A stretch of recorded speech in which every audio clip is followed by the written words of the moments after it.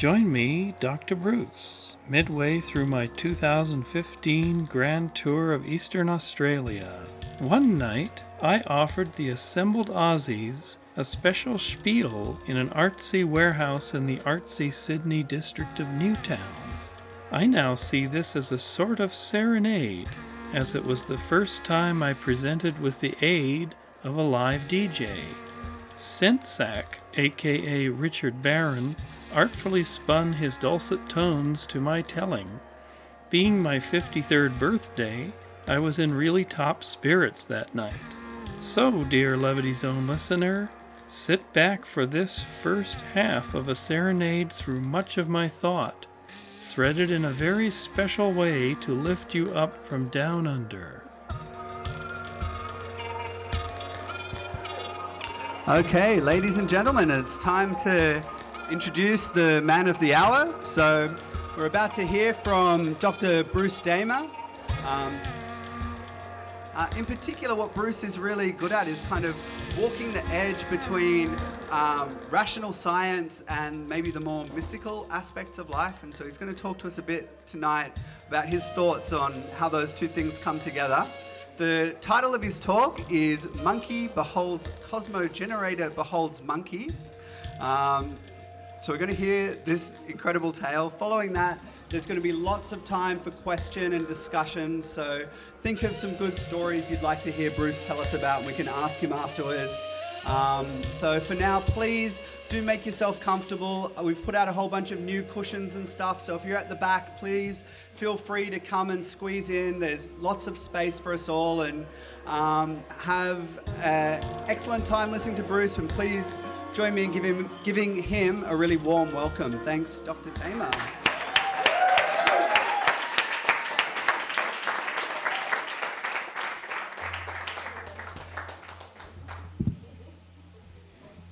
So, are we good to go? We're good to go. Our motors are purring and our bottoms are occurring in the right place, grounded. So I come to you from the other side, from the other shire. I think of Eastern Australia as being like a shire, like a Middle Earth. Of course, all the Kiwis in the audience will say, of course, we are the Middle Earth, right? But Australia is the wildlands. Australia has a Mordor in the center around Alice Springs area. It's got the lush jungles. It's got the tree beards. It's got what's that? The drop. Okay, the drop bears. Whatever those are. I think that, Aussies do need to have, you have so much vernacular now that Aussies need subtitling, like if they're on news programs, just like what's a bogan? I'm staying down in Campbelltown, so now I'm understanding what a bogan is. And Andrew Jones texted me just before coming here and saying, "Watch out for the bogans." And we were in some shopping mall surrounded by them. But so I come to you from another shire called Northern California. It sort of stretches into Oregon, Washington, and whatnot. It's a shire where the hobbits have decided that they like their weed so much that it's becoming legal. So despite Saruman's complaint that Gandalf smoked too much of it, everybody seems to be at the moment. So yeah, next year California will legalize marijuana, and there's going to be stores the size of Costco opening. And there's $1 billion in venture capital going into just vaporizer companies. It's just ridiculous. I mean, what's the population of Australia? That's the number of smokers in California. So anyway, so I bring you a delicious mixture from the Haight-Ashbury. I hang out with the grandmothers of the Haight-Ashbury, and let me tell you, these women are deep. You know, these women have been through it all, and these women organize themselves, and they're really powerful. So when you hang around, it's called the Women's Visionary Congress, and it's in Northern California. They've had 8 conferences, mostly women. I'm allowed to come now and then, but they're sacred, powerful medicine women up there. And then there's, of course, Burning Man, you know, which is a visionary creation. And Burning Man has recreated Silicon Valley. Google's founders met on the playa. I met Sergey Brin wearing a condom suit about 8 years ago. He came into the camp and along with Sting and a couple other people. It was quite an interesting scene. But anyway, so Burning Man, you know, consensual temporary autonomous zone. So that's what's happening over in that shire. And yet the battles continue, and we are losing the elders. We just lost Sasha Shulgin, if you know who he is. You know, and 12 years ago or thereabouts, we lost Terrence McKenna and we lost Tim Leary. But new generations are coming up, and they're really powerful new speakers. You know, one of them is our friend Rock Razam, who's greeting me in the Byron Shire on Wednesday, and we're doing a whole workshop there. And Byron Bay is a lot like Santa Cruz, where I'm from. I'm from in the areas up above Santa Cruz, and so those mountains up above Byron are kind of like where they're like the other pole, actually, of where I come from. So I live in the Redwoods. I have a farm with Galen. We have a barn crammed with vintage computers. I've chronicled the whole history of computing. I've collected them all, and I've interviewed all the people. I dug through John von Neumann's archives. I've got a Cray supercomputer that William Shatner beamed me out of about 6 years ago. You know, the Captain Kirk. You can watch that on the Discovery Channel. That was a blast. But in one room is Tim Leary's library and the news archive, all the way from the Harvard Crimson papers all the way up. It's an amazing archive. The chandelier from his house in Beverly Hills, which was all painted crazy, like Keith Haring crazy. And it hangs above our events so Tim can listen in. So my vector to you is to bring some of that down under, you know, to get underneath you and to uplift you. And what I do is we record these things, and it goes into my podcast called The Levity Zone podcast or Salon. So check it out. It'll be there, so your voices will be heard there. And why levity? You know, Terrence talked about novelty. Remember, novelty, you know? Well, we have enough novelty. We need more levity. Why do we need levity? Because there's a force in the world pushing us down, right? When you wake up in the morning and you turn on the TV, which I don't do anymore, when you just get word on the street, it's not a world of levity that's being presented to you, right? Does anybody feel the pressure? Do you feel, I call it the pall that hangs over, and it's especially intense over the United States, this pall. It's like an energy field. It's like a living being. So what I want to do is to tell you a story of where this may have come from. What is the source of this anxiety, deep inner discomfiture? The source of this panic, what is it? And so what I do is I have a practice I call endo, and it stands for endogenous. And all roads, in a sense, meet at endo. And I recently discovered that what I've been doing since I was 9 years old, it actually is something chemical. I've actually verified this. But what endo is how many of you, when you've had a really stimulating day, you know, when you're, say, little, or even now, when you've had a great conversation, or done something, you know, ballsy and like jumped out on a bungee cord or something, and your whole system is just up. And then you try to go to sleep at night, and you see flashes appearing just behind your eyelids. Has anybody seen those sort of flashes? And or fields, and it's just like, oh my God, look at all this stuff. And you think it's overcharged. You're overcharged, right? You're just kind of, I'm just had a big day, and I'd like to go to sleep now. And you go to sleep. Well, I started seeing these things when I was about 8 or 9. And it was after our father would read us a chunk of the Lord of the Rings. So he did us this beautiful favor, my brother and I, of reading us the whole Lord of the Rings. I think he did it twice before we went to bed. Now that could give you dread. It could give you, fears about the orcs and the Uruk-hai. But for us, it just turned our imaginations on. So when I would close my eyes, I would see these shapes and things moving. And I would say, I love them. They're so cool. They're amazing. I want to see more, please. So over a period of time, I learned how to shut myself off. I call it put yourself on the shelf. Try to shut off everything, language, memory, lists, everything, until these flashes start changing. Because I wanted more flashes, I wanted them to resolve into something, and they did. And so over the years, I learned how to minimize myself down to a crystal sphere that could just barely see. It was barely present in the environment. And there's a story about that sphere I'll get to later. But then what would happen is this whole system would potentiate, and it would convert into these washes, black and red fractal washes going shoo, shoo, shoo.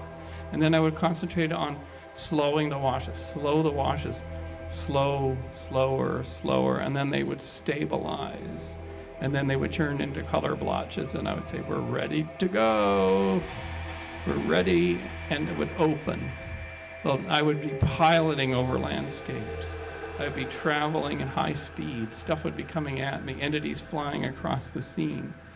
I was like, oh goody, here we are. This is the good stuff.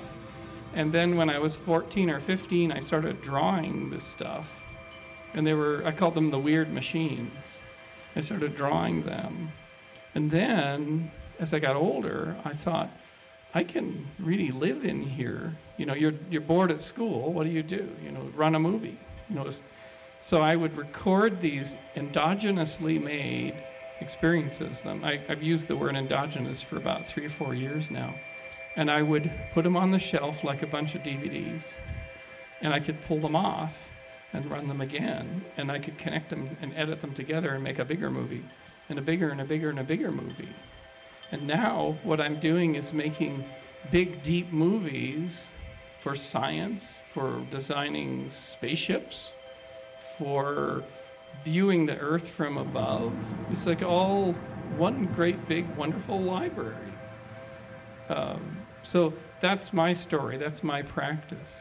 And I can get there through yoga, through breath work, through sort of extreme nerding out. So you're so freaking tired and overdone that you just sort of collapse. You collapse the wave function, and suddenly you're in the space. And nowadays, the space is always running a little bit. And I sometimes deny it, and I get into the mode of I'm driving the car, and then I see a tree go past, and the tree has a certain shine and shape to it, and then I'm in that space, So now I'm in this liminal boundary between that magic space running. It seems to be running as a continuous program, and then the sort of mundane, but reassuring dull world of get these list things done, because we all live trapped in lists. We all live trapped in lists. Does this make sense? Does it make sense?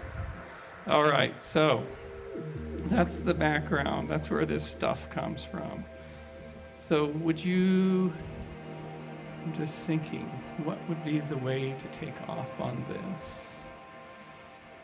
I promised you, where did this come from? I could tell you the deep history.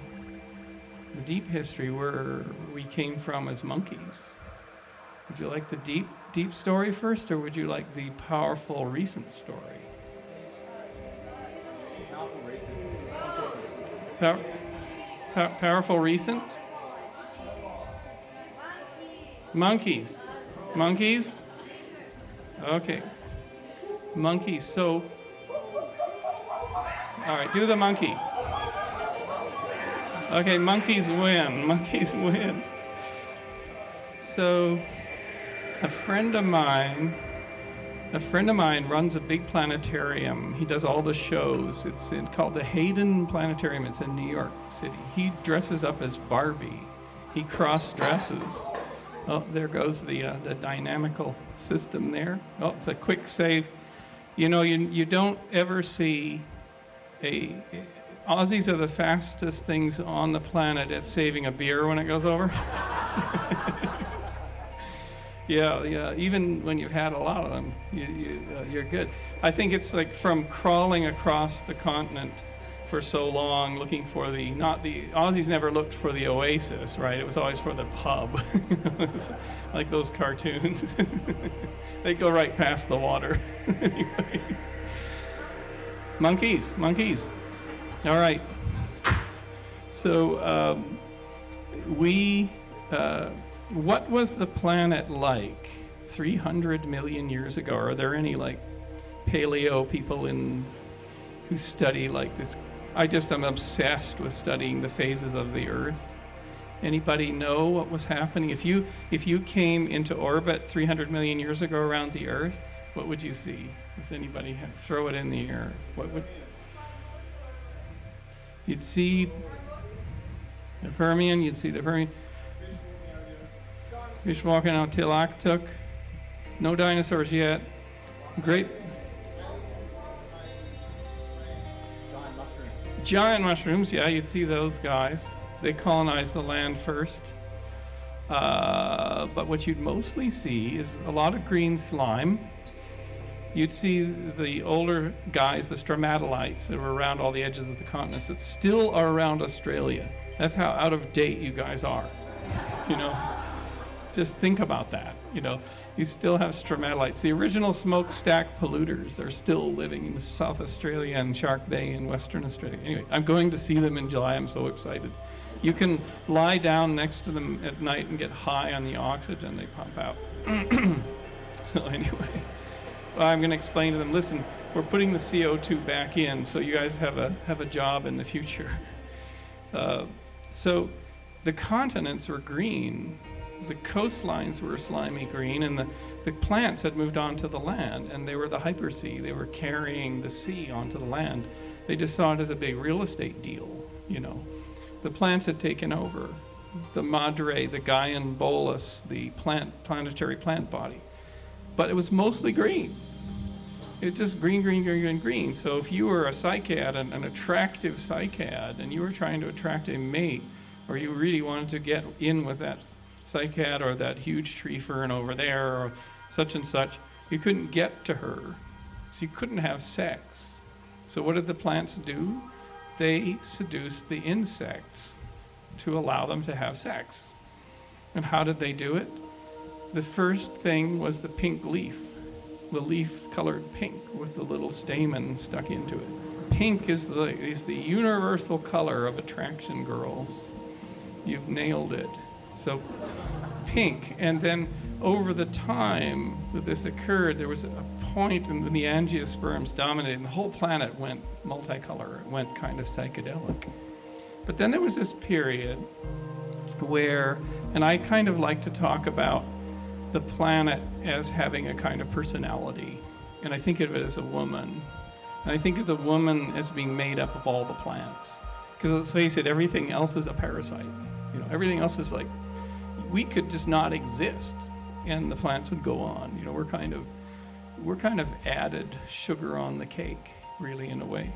So I kind of like to think of it in the following way, that if madre is evolution, and evolution is in a hurry, evolution has only had 3.5 billion years to condition the atmosphere to generate the citric acid cycle to lots of energy to then colonize the land and do things with bodies, and it's kind of running out of time, right? 500 million years from now, no more forests on the continents probably at the rate things are going. So the Earth is getting a bald spot, the glaciation's more severe, the deserts are widening, Earth is running out of juice. So if there is a entity that's saying, we need to make a copy, what is all this life for? It's to make a copy elsewhere. Then I think I call her the Madre. I call her the planetary or the Gaia entity. And it's just useful to do that. So the dinosaurs rise, and the dinosaurs do their thing, but they're the peak of their world. They are the crown. They're big ones, small ones. They filled all the niches, but they're actually not evolving much. They're not really pushing the state of the art forward. They don't look skyward. They don't build city buses. They don't fly to the stars. They don't have language in the way we would think it. So my conceit, my vision that I had in an endo trip was that she offed them. She said, off with their heads one day. And the way she did it was she called a 5-kilometer asteroid to come in.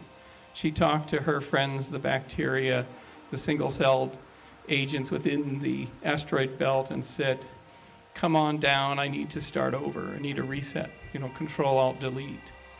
But what was living in the rainforest canopy was our ancestors, our prosimian ancestors. And why do we know that? Because they found a femur bone this long, a femur bone that was this long, which was the bone of all of our progenitor, the ancestor of the primates, the monkeys, the lemurs, the great apes, us. And so science has figured out that there were these insectivores called us, the prosimians, living in the rainforest canopy, running along limbs in colonies, great colonies. Can you imagine them like ant colonies? We were 2 inches long, we had curly tails, so that we could catch a limb and so we wouldn't fall. And can you imagine the floods of them pouring along these limbs, going into holes, all as a tribe, as a group? This was us. This was us. And at night, we would sleep in these tight balls. This is the insectivore lifestyle. By day, we would hunt the dragonfly, was the big steak on the Barbie. They were big back then too, so you'd need a whole troop, one to grab a wing, another grab another wing, and one to sort of whack away at the head and all that sort of thing, and bring in the dragonfly. Then we would eat leaves, we would eat flowers, we would do all that, and then we would find fruit. We found sweet things, tree sap and fruit. So we had a burger, fries, and a shake diet. So if you feel guilty passing that McDonald's and going in when your vegan, vegetarian friends are watching you, don't feel so bad. That is the diet of the insectivore. Burger, fries, and a shake. So I did an endo vision. When I read about this femur bone, I went into endogenous space and I dove in to this world and said, what was life like? What happened? What happened to these creatures that made us? And what came was, suddenly I was in the dark. I was the observer sphere, and there was the ball of them. It was a particular colony. They were all in their nice sleepy ball.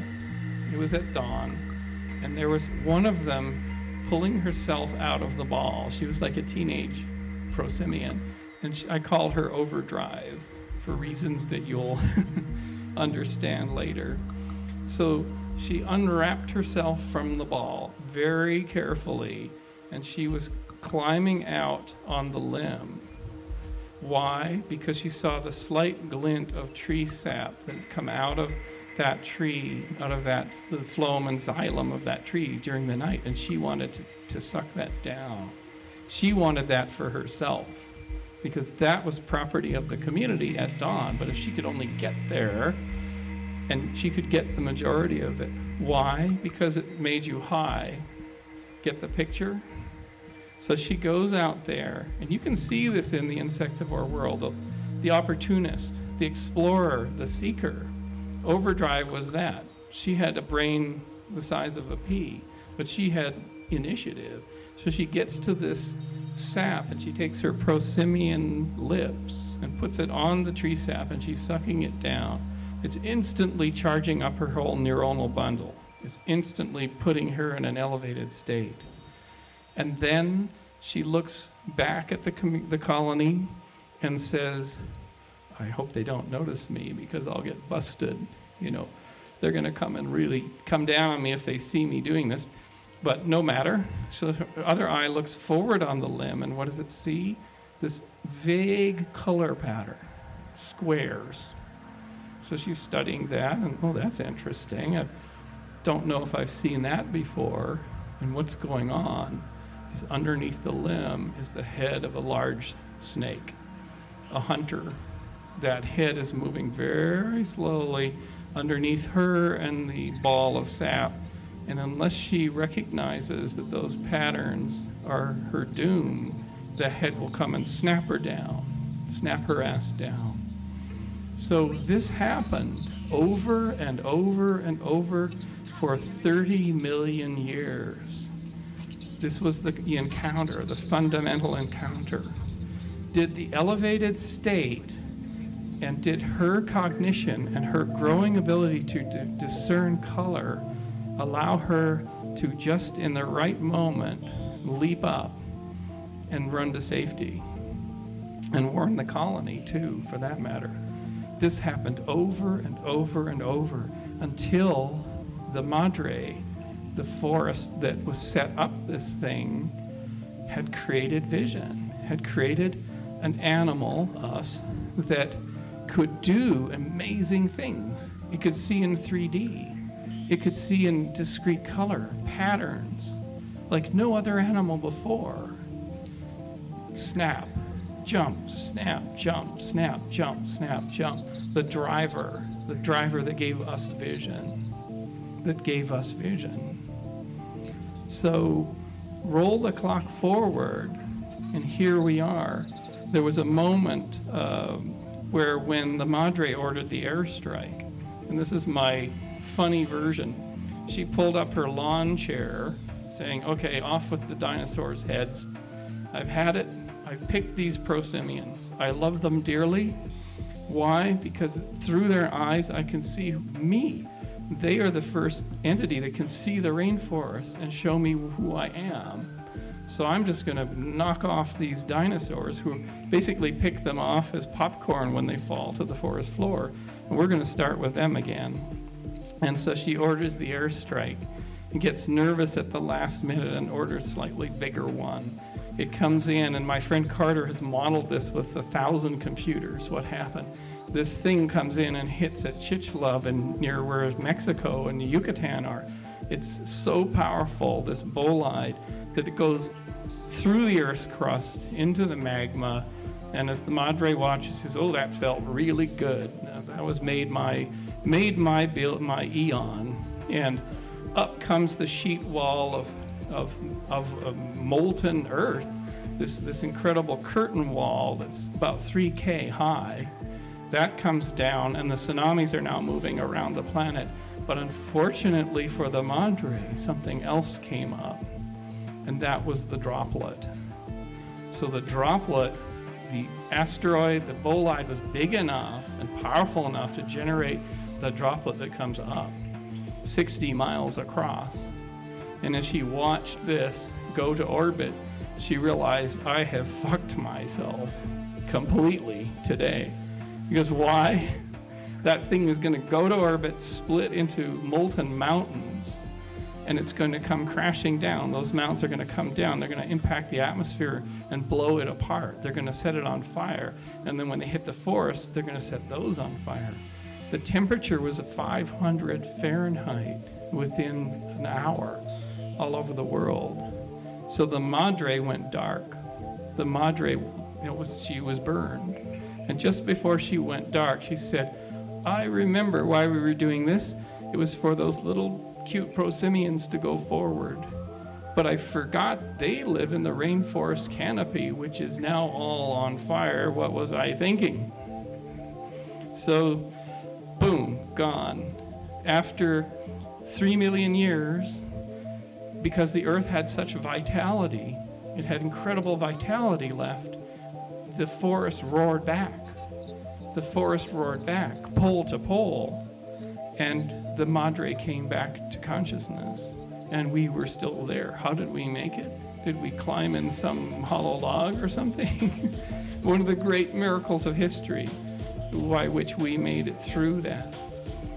The dinosaurs survived as birds, supposedly.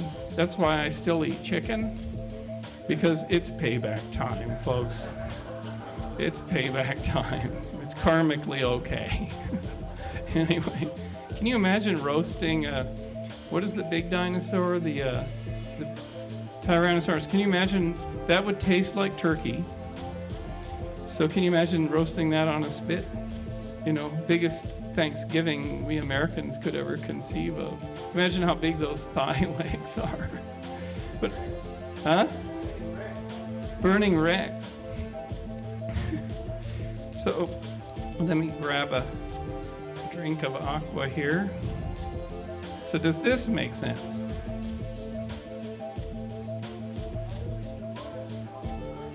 How do we survive the conflagration? We won't know, but what I'll tell you today is the serpent is alive and well. The serpent is called technology. It's called media. It's called the pixels on the screen, which mesmerize us enough that if an ancient from the ancient world was watching you on the cell phone, some of them would say, when they hold this glowing box up, it's like Medusa, it turns them to stone. It turns them into stone. So cats will follow, a flying bird on the screen for a while, but we're the only ones that are such suckers for this stuff because we were co-evolved with it to be that way. So the serpent of technology is coiling around the earth. It's coiling around humanity and around the earth. The serpent has basically is in a hungry state, and we feed it. And it's also a glorious thing. It's a glorious creation. And more about that later, if I can. I will tie this all back together. So that's the old story. Would you like the middle story? The recent powerful story? All right. I'm going to bring something out here that I brought for you. It's in this little baggie. And it's not what you might think it would be. Let's roll our clocks to what was known as the Upper Paleolithic. The Upper Paleolithic was sort of a bit in between ice ages, and it had interesting characters like the Iceman. Do you remember the Iceman? The guy that froze up at the top of the Alps. He was a shaman that carried a little baggie like this. He had rabbit's feet in this baggie and probably mushrooms or something like that. And he was climbing over the Alps on some mission. And this is during the Upper Paleolithic, during the period when it was all villages. Villages, shamans, little local agriculture, kind of, not much in the way of big cities, no big religions. It was this chill time. It was kind of like the Shire, it was kind of like Hobbiton anyway. So this guy got offed. He actually got bashed in the head at the top of the Alps between Austria and Italy. And he fell, and the guy that knocked him out sort of left him there, and the snows came and it preserved him in the ice. It's amazing. But he was a creature. He was a sacred, holy seeker. He was like the overdrive of the Upper Paleolithic. He was climbing over the Alps. I mean, it took some balls to do this. And the time before antibiotics and medical care, every trip you took could be your last. So that's the Upper Paleolithic. Roll forward, and you see the beginnings of male dominance culture. You had Çatalhöyük in Turkey, which was an incredible city of like 5,000 souls that had no central avenue. And people climbed through holes in the tops of the houses, which were sort of built together And the holes were smoke holes, and it was like living in a different world, but in a city. And there were cave paintings on the sides of these houses, on the insides, and the ancestors buried under the floor. So Çatalhöyük was this weird transition thing. It's a city, but it's all like hunter-gatherers. Pretty weird, huh? It fell, and then rising in the Near East was the bull cult, the first fully male-dominated culture in Mesopotamia that we don't know where the people came from, but they worshiped the bull, and the bull pulled the plow, and the plow, in their language, was the penis cutting the vulva of the earth and creating agriculture, displacing women as the gardeners, as the sowers and the gardeners. Women were being displaced and domesticated. As the bull had been domesticated, women were the next to be domesticated. So this was going on in the Near East and really all over the world. This transition was going on to high-tech cities, trade, surpluses, war to defend surpluses. This was all cranking on, but something else was happening, something else a little bit more hopeful. Because if this thing that I'm now going to tell you about hadn't happened, we'd still be in that world of kings, the world of battles and kings and defending surplus and the bull and the agriculture. What was happening starting in Greece and all over the Mediterranean were mystery cults or mystery schools. What mystery schools were tribal initiations. They grew out of the Upper Paleolithic when those people were wise to this. They recognized, if you've got young teenagers, especially boys, and you don't initiate them and level them down, level their bad tendencies down, we call it bullying today, you get trouble later. So the elders of the community have to initiate. And this happens in Africa, happens in tribal cultures still. The initiation is key to long-term health of a civilization. So these grew into the mystery schools. There was the Crete, the ancient, the Minoans had them. They were in North Africa, but the greatest of them all was in Greece. And it was a day's walk from Athens. And what I have in my hand is a piece from the temple at Eleusis. And I'll bring this out to show you why it's important to see this. But before I show it to you, can't really see it, but there's a man's head there with nice long hair, a ponytail, and a really nice expression. And it's a Greek, it's meant to represent, from an old vase, a celebrant in a fantastical festival, of which there were many. So this is like the burner of 1500 BC. But inside here is what looks like a shell. Can you see that? It's a shell on one side, and then there's some stone on the other side. Can you see that in the light? I hold it up. You trust me that it's there. Here, if I hold it right against this, now can you see it? No. Can you see my little picture of the butterfly on my little fingernail here? No. I'll hold it up. I'll put it right on my forehead there. And I'll stand and, yeah, all right. You see it in the imaginations. It's a wonderful thing. This was taken from basically the lower part of the temple, from the bench seat. And this bench seat was a very important place. My fantasy is that Aristotle could have peed on this, for example, or Claudius, the great emperor that went to Eleusis to be initiated, could have sat on here, or Cleopatra, perhaps. She set down her purse on this. But this touched these incredible beings. And the story of Eleusis was, you could be a slave, you could be a merchant, you could be a high noble, you could be a bent old man, and you had the right to go once in your life to Eleusis to be initiated. There we are. There's the pot. Was Aristotle a member of the Eleusinian Mystery School?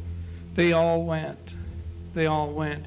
And what I would argue is that Eleusis and the other mystery schools were the liminal boundary between the Upper Paleolithic, between the Stone Age and civilization. That civilization rose because of this. Why? Because those few recountings by people like Plato talk about it as being a transformative contact with the infinite that completely leveled you, where you were able to face the greatest fears in you and defeat them and pull through them and then have contact with, what they wouldn't call God, they called the cosmos. That this was so far beyond words that it couldn't be ever put into words. And in fact, it almost never was, because it was secret and under penalty of death to reveal the secrets at Eleusis. That was the rule for 1,700 years. So the two or three families that ran Eleusis around 1500 BC decided to up the ante, and they built the festival site, and the site got built out and built out and built out until you had the Telesterion, a building, massive building that could house 1,000 people at once to do the ceremony. So the people would arrive in Athens by boat from all over the Mediterranean, or they would walk, which is a lot more risky, and then they would go through training. They would go through the lesser mysteries in the Athenian fold. They would be, bathed and baptized, in a sense, in the oceans. They would go through all of this testing to qualify for the greater mysteries. And then the whole of Athens would celebrate them, that they were going to be converted from raw-born entities, the monkey, and they would emerge from Eleusis being human beings that could take the civilization forward, that would be honored and respected for having done that. And so when the greater mysteries began in September, the initiates walked in a long column out of Athens up to the Eleusinian plain. And as they walked up there, they passed fields of barley. And the barley in the Eleusinian plain, some of it had a blue-purple smut on it, because barley can get that way. And if you make beer with this stuff, which is called ergot, it can poison you. It's pretty powerful stuff. And in fact, it was the basis for the discovery of LSD by Albert Hofmann and the synthesis of LSD from ergotamine. So ergot rise and the poisoning, ergot poisoning was well known. Thousands died of this stuff. So you were passing that. On vessels and remnants of the actual Eleusis temple, they're holding platters with mushrooms on them, serving people or showing people mushrooms. So there's a clue here. And in fact, Albert Hofmann, Carl Ruck, and Gordon Wasson wrote a book about this way back in the early 80s, saying we have solved the mystery. They used a hallucinogenic potion that they had perfected. That was what was known as the kykeon, the drink that people took on the 9th day. We have solved it. It's a bombshell that hit the classicists who had been fascinated by Eleusis for 300 years. But these guys coming in, Carl Ruck is no slouch. I mean, he's a Harvard classicist, very respected. So these books are fantastic if you get a hold of them. But back to Eleusis. So the 1,000 people, the initiates, are walking across the plain, and they come to this narrow bridge, and the bridge is still there. The foundations are still there. And they walk across the bridge, and the bridge is so narrow and tight that it sort of compresses everybody. No wheeled traffic can go there. And on either side of the bridge are the townsfolk from Eleusis, screaming and shouting catcalls at the initiates that are coming up. They're all wearing kind of rag-like common garb, so they're being knocked down to one level. You could be a slave, you could be the future emperor of Rome. For that period of time, you were an uninitiated person. Didn't matter what your future was, what your pedigree was, what your power was. So a villager might say, hey, you've got a really ugly nose, or hey, you proud young, athletic type, you're going to be a bent old man like me someday. So why don't you give me some respect? So they would knock them down. They would continue to walk, and they would come up to the temple complex. You can go there today. It's surrounded by oil refineries, the products of, in a sense, of the Eleusinian vision, the bad products. But there's a museum there. But the Telesterion is this enormous hall. And they would, in the 9th day, all congregate in the hall. And suddenly coming in from one side were women dancing with these wonderful round amphorae on their heads, and they would dance through the crowd. This is from the remnants of what we know. Smoke would appear, olfactory things. Music would be played such that the music would vibrate across the Telesterion and vibrate every cell in your body. The Incans built such rooms too, incredible sonic space rooms. So you're already transformed by the setting. And then would come out these vessels with the kykeon, and people would all drink of the kykeon. And then we're instructed to sit on the bench seats around the borders of the Telesterion from which this comes, and wait. And what they saw next, we don't know. We only know it by sort of second-hand, almost poetic comments. But the backstory is the story of Demeter, the great mother that brings spring and brings life to the earth, and her daughter Persephone, who was kidnapped and taken to Hades, to the underworld. And Demeter's search for Persephone, and her grief, and her coming to terms with her loss of her daughter, and then the daughter's return. The daughter's return with a new child and the rebirth of the world. So that's the backstory. But what is described by the Aristotles, the emperors, the writers, the poets is a light came into the space, and the light was the light of the infinite. It was the most powerful thing they'd ever seen. It would leave an impression on them that would last their entire lives. It was something so great. It was something so great. And then they would leave after the ceremony. And these people didn't have cell phones, so as they left the temple plain, they weren't able to get Wi-Fi and get back into their minds. They could contemplate this. They may have a month of travel to get back to where they came from. They could integrate the experience. And how did they integrate the experience? They brought us civilization. They brought us the brilliance and the genius of civilization. They invented the aqueduct. They created the scientific academy. They wrote the greatest poems. They created logic. They created the polity, the Congress and the Senate, trading systems, language systems, basically everything we still use. They didn't give us cell phone networks, but they gave us pretty much the basis, the Roman grid, the layout of cities, everything. And then what happened to Eleusis? What happened to Eleusis has been discovered in the last 100 years.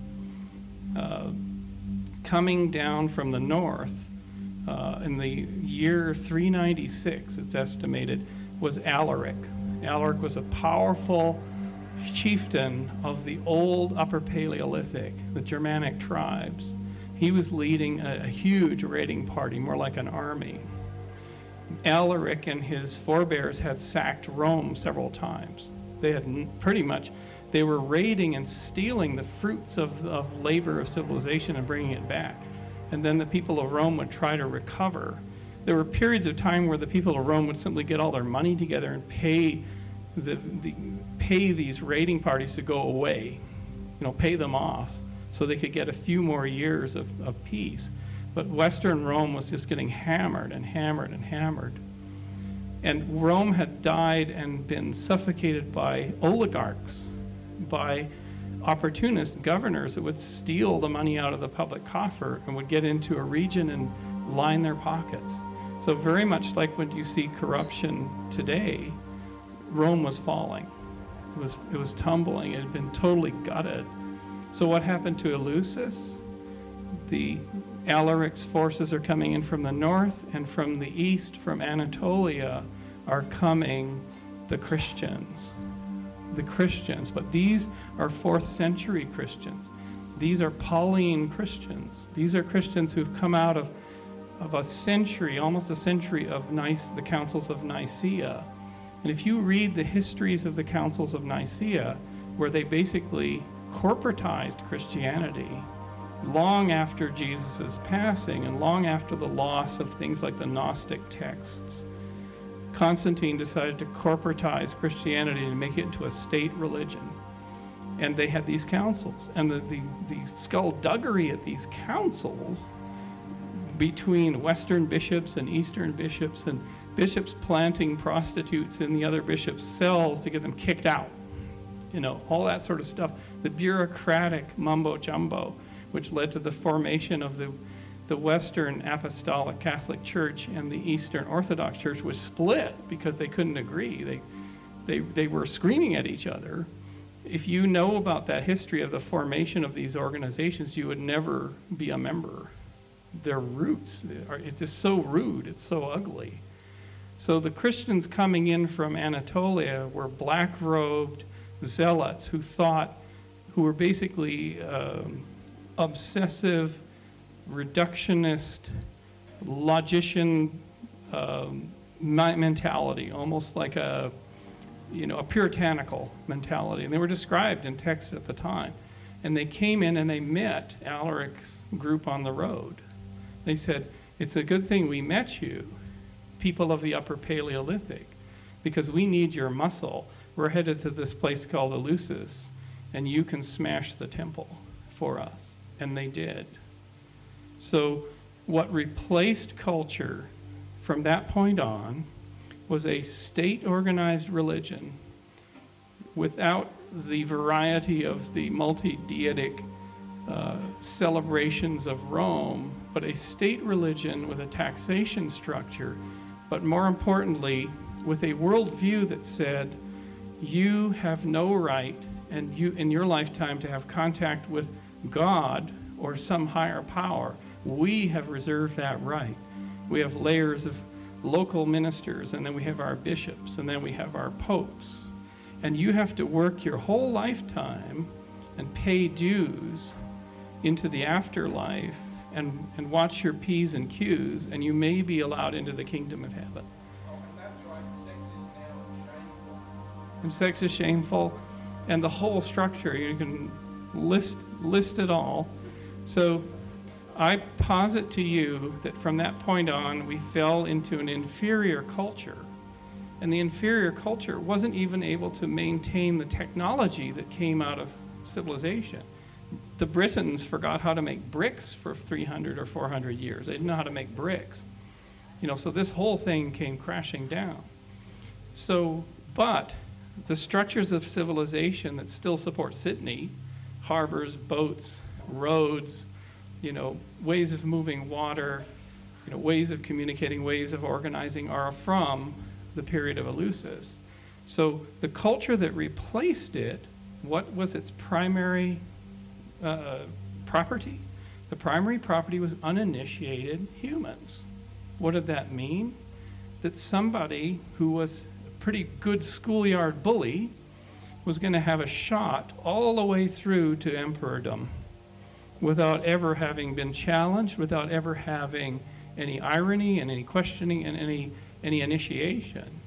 So in a sense, if you could see it as a juvenility extended into adulthood, this characterized the whole civilization and still does today.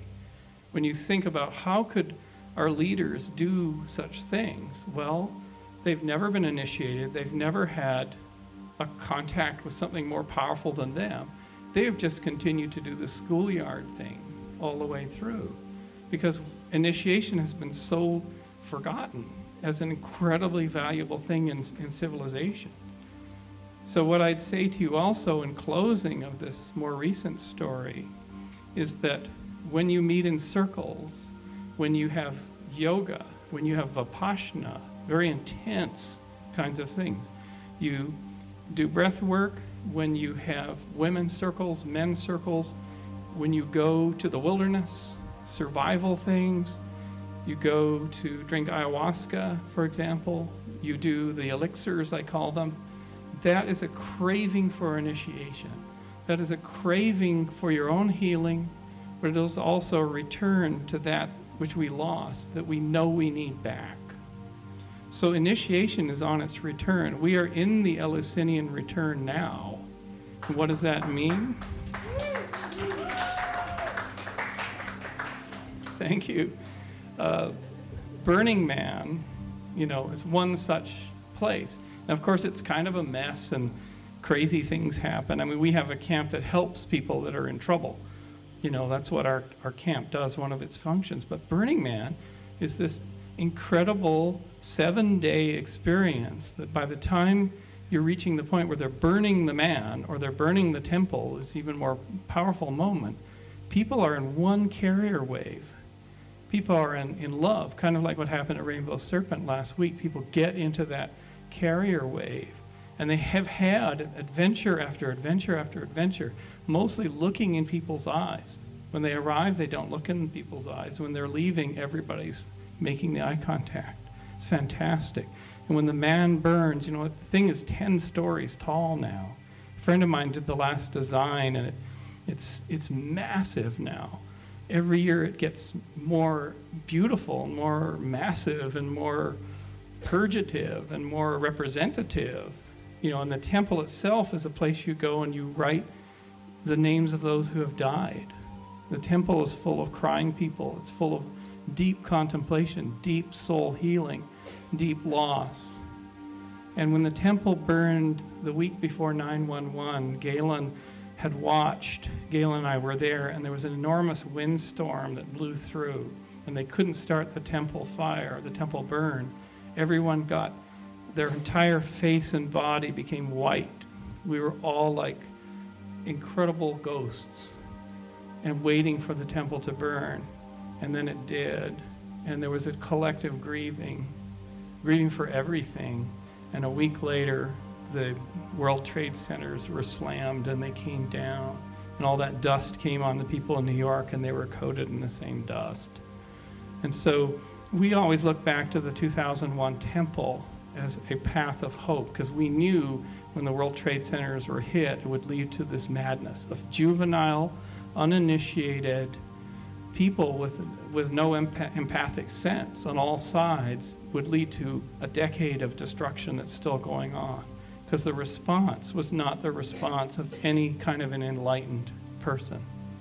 I remember that Dalai Lama, after the 9/11 attacks, who is an enlightened person, came out and said, you might want to ask that if someone comes up to you in the street who you don't even know, gives you a shiner, knocks you down, you should get up, and instead of attacking them or looking for their brethren to go after, ask why, what did you do to create that force and that enmity? That is the wise and informed way. But the dialogue got changed. The media was used. The serpent coiled ever tightly. We were made afraid. We were manipulated by these forces. And if you sat in the White House, as friends of mine did in the days after 9/11, what they decided to do was set up the White House Theater and put people in it, from Condoleezza Rice to everybody who showed up. And they simply showed the attack over and over and over again on that screen until people were bloody in their minds. They were unable to think. They just went over and over and over again. It was like, we're using this to program you for our agenda. It's nothing about truth. It's nothing about forgiveness. It's nothing about finding out what we did that made this happen, our part in it. So it was a programming thing. So the monkey is sitting and it's watching the screen. It's watching that snake, because every time those towers were hit, it was like the two fangs. We're cutting into you more deeply. We're going to control you. We're poisoning you to go and support our program. We knew where that went. So it's a bit of a downer, but the upper is We see this truth. We see what's happening. No one is to blame. One of the things that Terence used to say that I would always appreciate is he said, the horrible news is, the frightening news is, no one is in control. There is no conspiracy, there's no cabal, there's no Illuminati. No one is driving. It's all a response to crisis and ever-mounting crisis. No one has a plan. But what that shows is that it's very weak. The leadership and the vision is extremely weak. Another fellow that I went to see last year, his name is Bob Woodward. And Bob Woodward gave us a talk. And Bob Woodward was the journalist who outed Richard Nixon for Watergate, right? Bob Woodward faced power and rode it through at risk of life and limb to bring down a president, right? This guy doesn't have fear, and he knows the presidency well.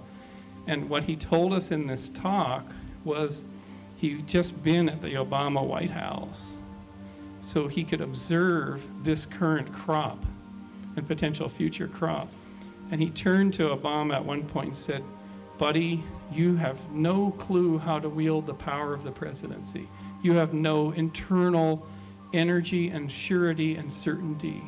You're this weak flip-flop conciliator, and it's tearing apart any of the good you could do. He's not a Lyndon Baines Johnson. But at lunch, he sat next to Hillary, and at one point Hillary, elbows Bob Woodward. This is sort of not a smart thing to do.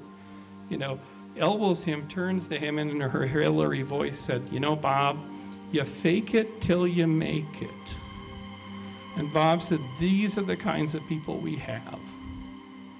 And we think of them as sort of the good crop. There could be worse ones. There were worse ones. George W. Bush could never have gotten a pilot's license because of his addictions. So how did he get into the job that he got into? No initiation, no one watching over. So the good news is we see this truth now. We see the game that's going on, and we see that it's weak. You can push it over.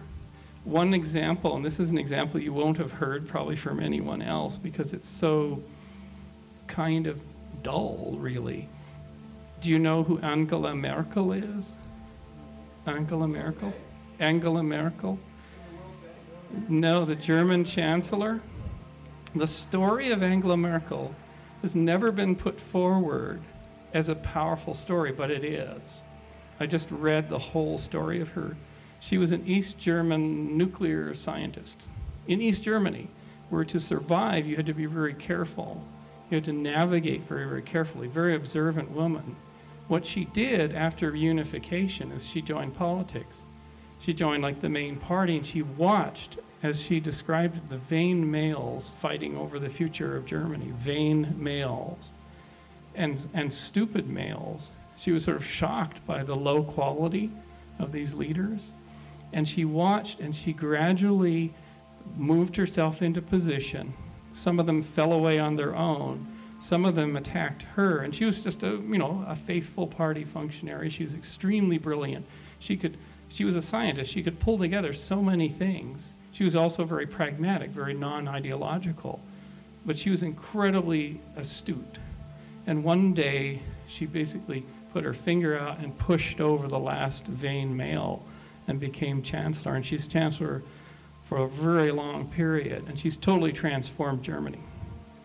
So when Putin's doing something, there's Angela Merkel saying, another one, I'll push in the boundary that way. Greece has done its thing and the Eurozone is collapsing. She's just there as the center, keeping it together but not giving in. She has what they call in Germany a soup bowl haircut, no stylishness, no vanity, no pretensions of power in Angela Merkel. So I would say to you that Angela Merkel, however dull she is a better future. She's a pragmatist. She is doing all the things not for personal reasons. She's brilliant. She's low key. And she's a woman leading Germany. And none of these men survived. They crossed her, they didn't survive. Within a few years, they were gone. So that's the recent story. Would you all like to take a bit of a break now? A bit of a break, and then we'll come back? You're welcome.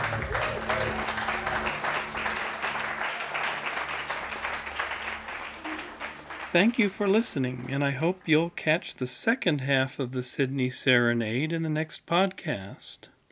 Also stand by in the coming weeks for more recordings from the 2015 Levity Tour Down Under. My warmest thanks go out to Vince Polito and the Sydney Spore for hosting and emceeing the evening, the good folks running Create or Die Studio, where the serenade was held, DJ Richard Barron, a.k.a. Sensac, and a special acknowledgement of Craig Brown, a.k.a. Slinky and Snoodus, for his truly artful lighting and photography that generated this episode's cover art. Another shout out goes to Beau Millward for his help with audio editing, and as always, thanks Jacob Amon for his artful work on our cover art.